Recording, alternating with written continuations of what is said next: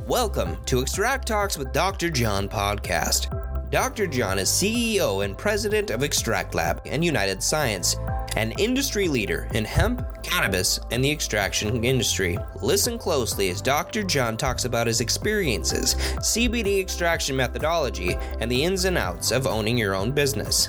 Dr. John teaches you healthy business practices, how to increase your profits, and steps to take your CBD company to a whole new level. Let's dive in. Hey, welcome everybody. Dr. John here for Extract Talks. How you guys doing? Thanks for joining us. We're continuing our podcast series really on sustainability and environmental, sustainability, governance, ESG, and how that's really impacting places such as the S&P 500. People are really looking at this from an investment standpoint and saying, hey, look, we want to have environmentally sustainable investments. And so we think that this is a big deal for people who are starting to more doing operations. If you have the ability to do an operation and you can show, hey, look, this was made in a very environmentally sustainable way. Yep. And hey, look, the consumer really actually does care about this. Yes. Which they do. Yep. It's a big thing. We talked about that before, like 1 gram of ethanol extracted oil costs the environment over 95 pounds of CO2, 1 gram. Versus 1/4 gram for a CO2 extracted, 1 gram of CO2 quarter extracted. Pound. Oh, quarter pound. Quarter pound. Yeah, quarter pound. Still, a quarter pounder. Yeah, a quarter pounder. Yeah, a quarter pounder versus 95. Yeah. Weed's next big problem is the wrong type of green. Oh. Yeah. So this is an old article, actually, that I sifted this off. I think you can find it on the web and everything. But a lot of these people have been focusing on the grows. Growing and production definitely seems to be the big thing when you hear sustainability. Yeah. They looked at the grows. They said, it costs a lot in CO2 to heat all those indoor grows. Yeah. The lights and everything. That is no joke. Controlling the environment. They get the little meter in the back spinning this, all the kilowatts going. Well, of that 91 pounds, I believe we found, 41 pounds to create an eighth of indoor flower. Oh, wow. So again, if that flower is getting turned into a final product, like a vape cartridge or a tincture, it's skyrocketing. Yeah. Even higher. So not only with the not only the CO2 indoor grown, the greenhouse gas footprint, if you will, of that eighth of flower. Yep. I mean, that itself is costing a lot of CO2. A lot. Yeah. And I don't think people really understand it. That's why we continue to educate, let people know. It'd be better if it was outdoor then. Absolutely. And there's still costs associated with that, whether it's financial or through the environment, but it's much, much less. And realistically, I think in the future, that's what a majority of it's. So what we've been doing is looking in greater detail at the ESG parameters associated with operations, because we're operational people here. We deal a lot with operations. An investor will come to us and they'll say, okay, how much does it cost to run this facility? And actually, very few ask. Right. Because so many hidden costs. And a lot of times they're relying on their technical people. And they're like, I don't really know. The technical persons just do what's trending in the marketplace. Yep. And sometimes those trends are very unsustainable. Correct. And they're also very costly. You really have to do the math, investors. You have to do the math. Yep. You have to do your sustainability calculations. You got to do it. It's really not that hard. No. You just have to know what you're trying to calculate. And the numbers you really should do. Yes. Yes. Absolutely. That's, again, the numbers. What you're putting in is going to be what you're getting out. And if you're investing in something that's going to cost you a lot of money to sustain, it's probably not going to be worth it. Exactly. So what we decided to do was what's called a life cycle assessment. And this is based on ISO 14064, which really it is a process in which you can basically assess your organization for carbon footprint. Okay. And a lot of people have been involved in really, BMW, I think, if I'm not mistaken, they've put out a car, for example, that's ISO 14064. I hope I got the brand right there. But I think it is, where they've looked at the environmental impact of all the plastics. Of producing that particular car. Yes, exactly. And they use this ISO standard. And so I went in, I looked at it, I looked at all the highlights. And the EPA publishes this process called the life cycle assessment, or the LCA life cycle assessment. And really what it is, it's scoping the project and then what's in, what's out, and then looking at all the parameters for inputs and outputs of heating and energy, and then converting those over to CO2 number. Okay. Just like we did last week. Yeah, exactly. With ethanol, we really looked at, what is the greenhouse gas emissions from heating and cooling thousands of pounds of ethanol? What are the greenhouse gas emissions specifically related to using ethanol? Right. And then reusing ethanol. And then what are the greenhouse gas emissions associated with, for example, the VOC? The waste. Right? Yeah. The smog forming. Yeah. And we talked about all of that. And we really ignored CO2. We made the claim that, hey, the CO2 is orders of magnitude better. But we're going to, in this podcast, we're going to get into that a little bit more. Yeah. But I want to tell you that, hey, this is what we really looked at. We have this life cycle assessment. We use this ISO 14064 loosely. We are not certified to that ISO standard, but we're using the same methodology that has been published before. So looking at heating, cooling, chemicals, operations, fertilizer, pesticides. Like in a grow, oftentimes they'll burn propane. Oh, yeah, to get the CO2. And why do they do that? I don't know. They don't have a CO2 machine where they can just throw the biomass in there and pump that into the grow. And it could be a lot easier. Yeah, a lot of our customers will have a grow. If they do have a grow, oftentimes there's some venting of CO2 that comes off of the extractor. And it just happens. They put that right into their grow. And so in that case, it's reused. Yep. There's other things that you can do with that. You can sequester that CO2 also with some devices, which we can talk about later. But, just so disposable waste materials, outgassing, VOC, we talked about that. Yep. Ethanol coming off of spent material, basically, or raffinate material. So, and then solvent emissions, outgassing. So those are the things that really we're talking about. Yeah. So let's get into it here. Key sustainability factors for extractors and processors. Again, we're looking at energy consumption, solvent selection, solid hazardous waste generation, spent solvent incineration, organic carbon pollution, and hazardous air pollutants. So those are the things that those are the key areas. They're going to help a person figure out that we actually quantify in every one of those for the two different processes or three different processes. It's a means of comparison. All right. Okay. And so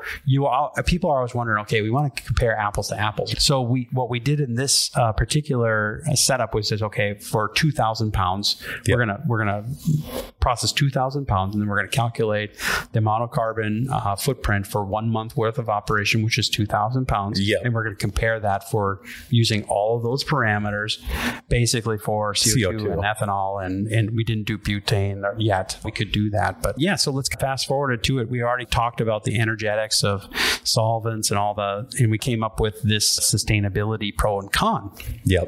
And that's essentially here. You got the cons of the ethanol extraction really are the VOC and the HAP emissions from the ethanol losses.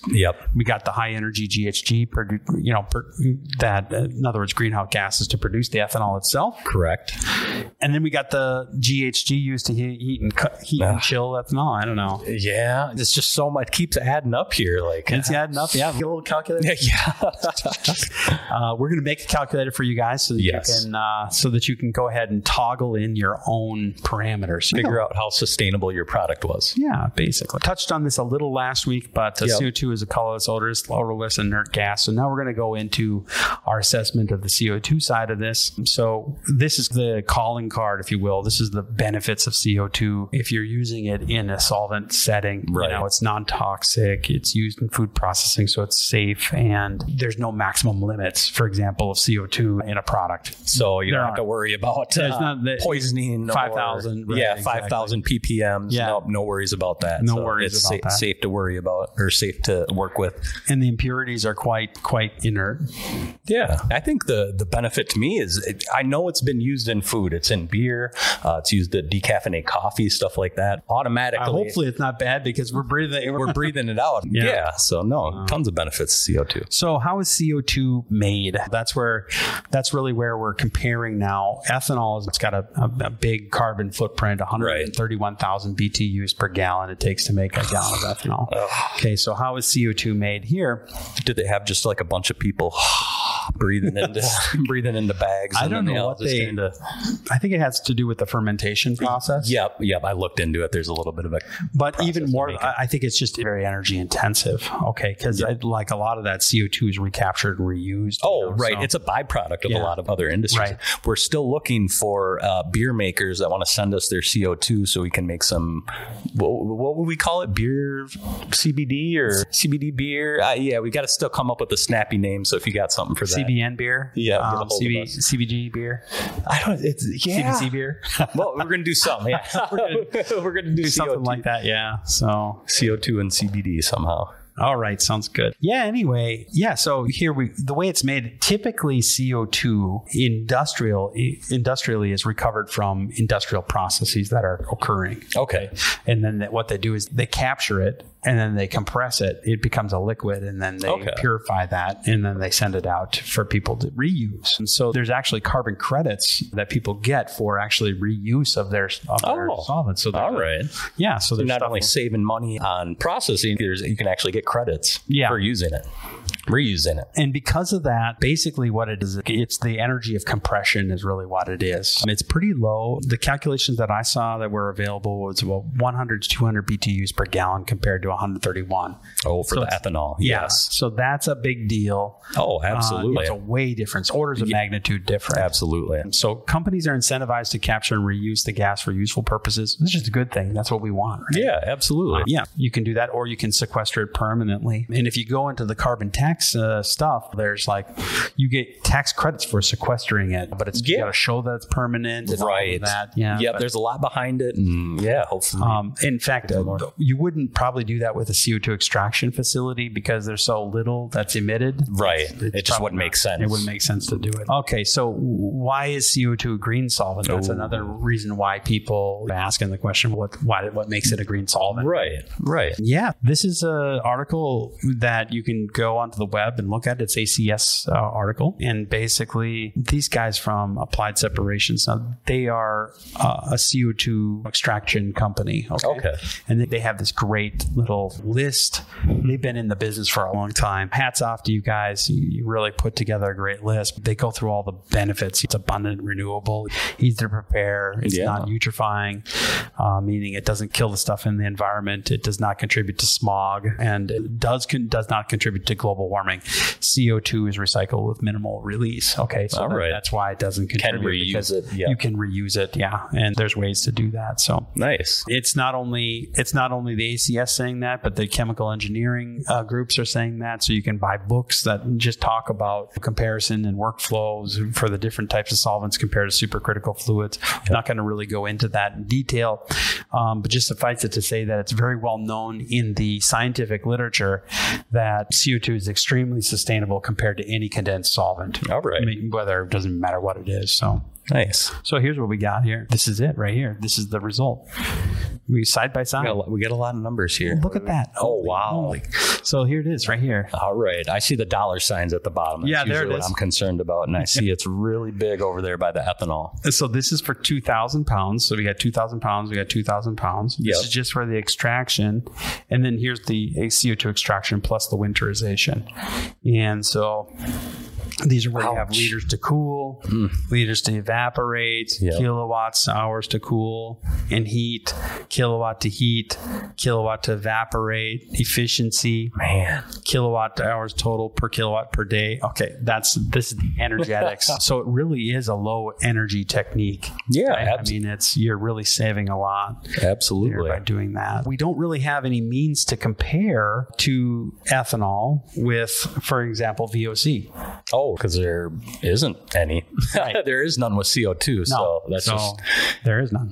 So there's no comparison. So if you say how much better is it? It's infinitely better because because you have 5% that's lost, and so you really can't calculate it because you're dividing by zero. What do you want to do? You have to divide by zero, which makes it infinitely better. There's just no way around. There's no way around beating that. Beating it on that front. So you divide by less, you get more. Right. So if you divide a whole number by, let's say 0.1, you're going to get a number. If you divide a number by 0.0001, it's going to be a big number. Exactly. So that's what happens. Okay, so you divide by 0 and it's going to be infinity.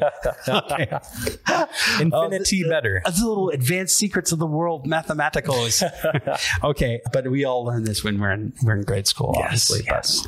Okay, but yeah, so then let's look at the other items. What do we have? Oh, yeah, manifest. Hey, waste manifest. Oh, yeah. Where's the waste manifest? Well, we do have some waste manifest, obviously, because we do use a small amount of ethanol. Correct. So you lose 5%, but you're using such small amounts. You do have that. But there's no VOC emissions because you're not outgassing anything. Exactly. Right? So what are the other aspects that we have? Low energy to produce, no VOC, may reuse or recover, permanently store effluent for greenhouse operations equals 45 Q credits. That's what I was talking about. Okay. Those are 45 Q credits, which are the greenhouse gas emit carbon dioxide, like tax credits. So you can actually get paid. Right. They're actually credits. Right. Yeah. That means they pay you. That's pretty sweet. You just have to have the documentation for it. Yeah. Just make sure you're doing it right.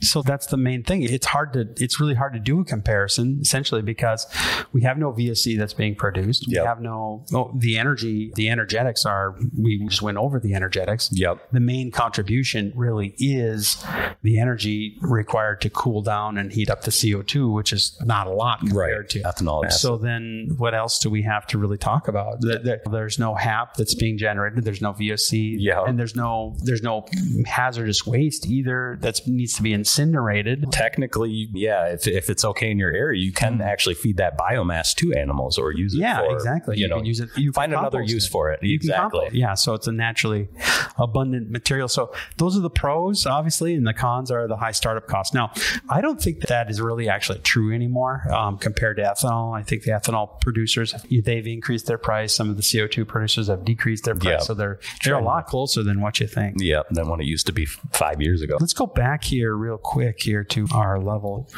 Yeah, so here, ethanol extraction sustainability. So here, like I said, VOC, we don't have that.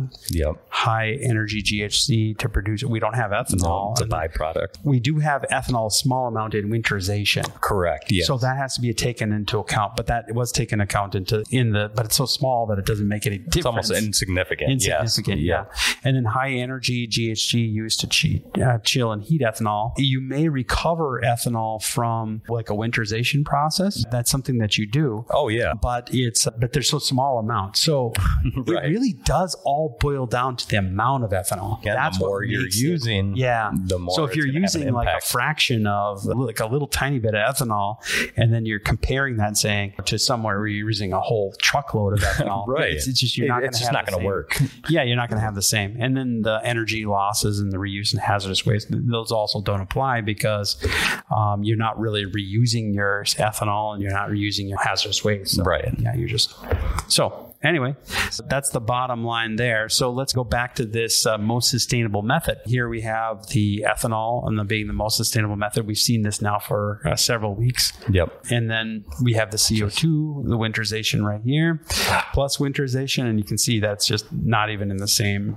ballpark. No. Again, as you see, the longer you operate, the more those costs go up. And then again, take into account when you actually start scaling up your operation, you're driving it up even more. Yeah. Exactly. So that's with 2,000 pounds. I know a lot of people do way more than that. Oh yeah, easily.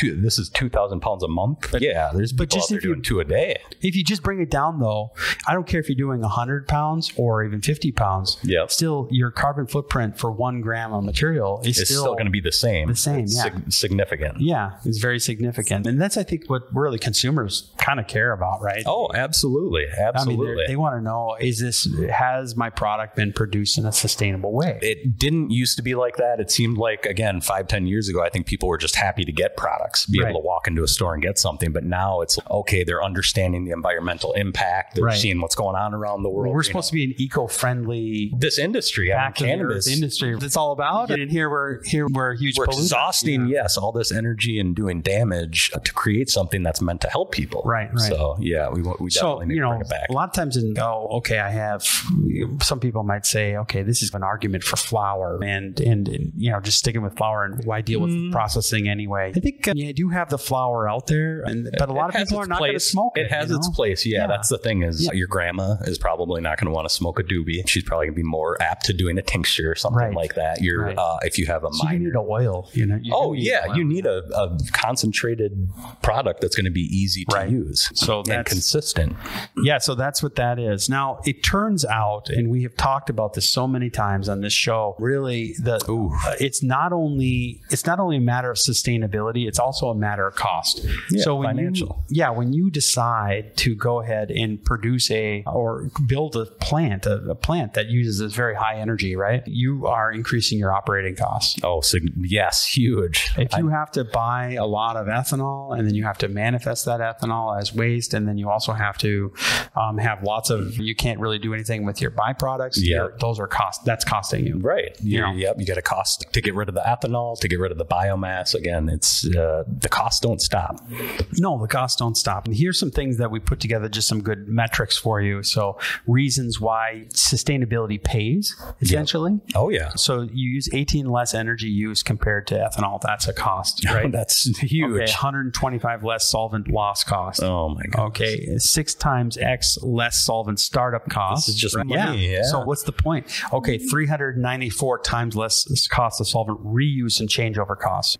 There's an assumption in that number, the 394, about how many times you're changing over your solvents. Okay. And we had talked about that with solvent reuse. Yep. So that's something we want to give in our calculator. We want to have someone be able to put their number in there. Right. How many times you're But at the end of the day, guys, you're going to have to change over your solvent at some point. If you keep on using it, it's going to build up, contaminants build up. You're like, oh, maybe there's no risk with that. No, there is risk. Oh, 100%. Yeah. And you don't want it to the point that it's super, you're extracting with pond water, basically. Yeah. Like, oh my gosh. So that's going to cost you something. Yeah. It's going to cost the environment something. So absolutely. Also, infrastructure costs. We never talk really about this, but if you're going to have thousands of gallons of ethanol in a facility, it's going to cost you more to build that facility. It's going to have to be under an H4 occupancy or something versus a general industrial occupancy. Okay. Those things cost more. Yeah. Yeah, absolutely.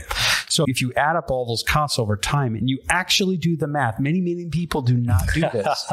They do not do the math. Yep. We have a calculator that will output this graph, and you can put your own assumptions in there, but we have a calculator. I would say that people just don't do the math. No. They just don't do the math. No, I'm surprised. This line right here is the cumulative operating cost for a CO2 extraction for 2,000 pounds a month. Yep. Again, we're standardizing on that. And then this is the cost right here for an ethanol operating facility. Yep. And you can see there's a difference here in the initial here. Yep, Initial here. That's because this is taking into account the initial cost of the equipment itself. Yep. So you can see that the CO2 is a little bit higher cost, okay? But you can see within a couple of months it's crossing over.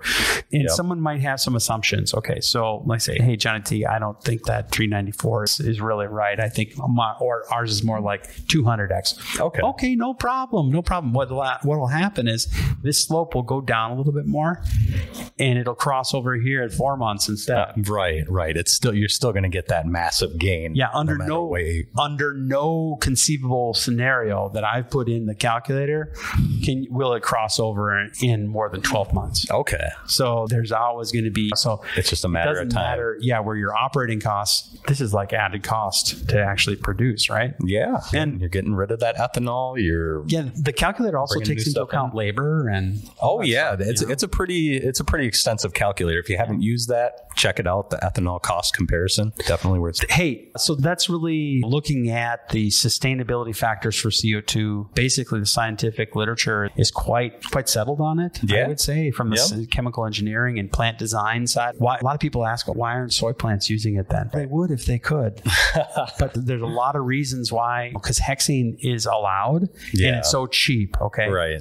So and the infrastructure is already there. The infrastructure is already there. I was reading some articles. I mean, people want to put in a hexane plant into one small community, and then they went there trying to get permits for it, and then they brought out a scientist who says, "Hey, this will only produce 100 kilotons of emissions per year. Only. It's no big deal. Don't worry about it. It'll be fine. About it. Those are hexane emissions, by the way. It's no big deal because the FDA says 500 parts per million is okay. You can eat that all day long. I don't want that next to my house. I can. We should pull out that tincture that we made again. Which one? The tincture where we have all the maximum amounts in there. Yes, that would be fun to do. Whatever happened with that one? I don't know. We should probably rehomogenize it because it's probably separated. That would be cool to see. So maybe to do that. Well, who could we feed it to? Maybe James. Would you take some? James could do it. James can be passed out by the end of the show if we do that. I had a crazy Russian friend who he said that when he was growing up, they would oftentimes imbibe acetone, and they get drunk off of acetone. They would drink it to get drunk. Yeah, I don't know. I guess it's acetone. I don't. The filter, the liver filter. But you could probably we could see what happens to him. It might be an enhancer. I'm sure he'd be fine. Yeah, he'd be fine. You'd be fine. You'd be fine, James. All right. What do you think? I think so. I think we covered quite a bit. Okay, you guys, thanks for joining us. Appreciate all your time and really good meeting you guys. If you want to, please leave some comments. Yeah, don't hesitate not to ask us whatever you want. On or off topic. We love talking about the topic at hand because that will allow other people to see and learn and allow the industry to continue growing. So don't be afraid to chat with us. We like it. Give us the thumbs up too if you like this content. Even if you don't like the content, give it. Let us know.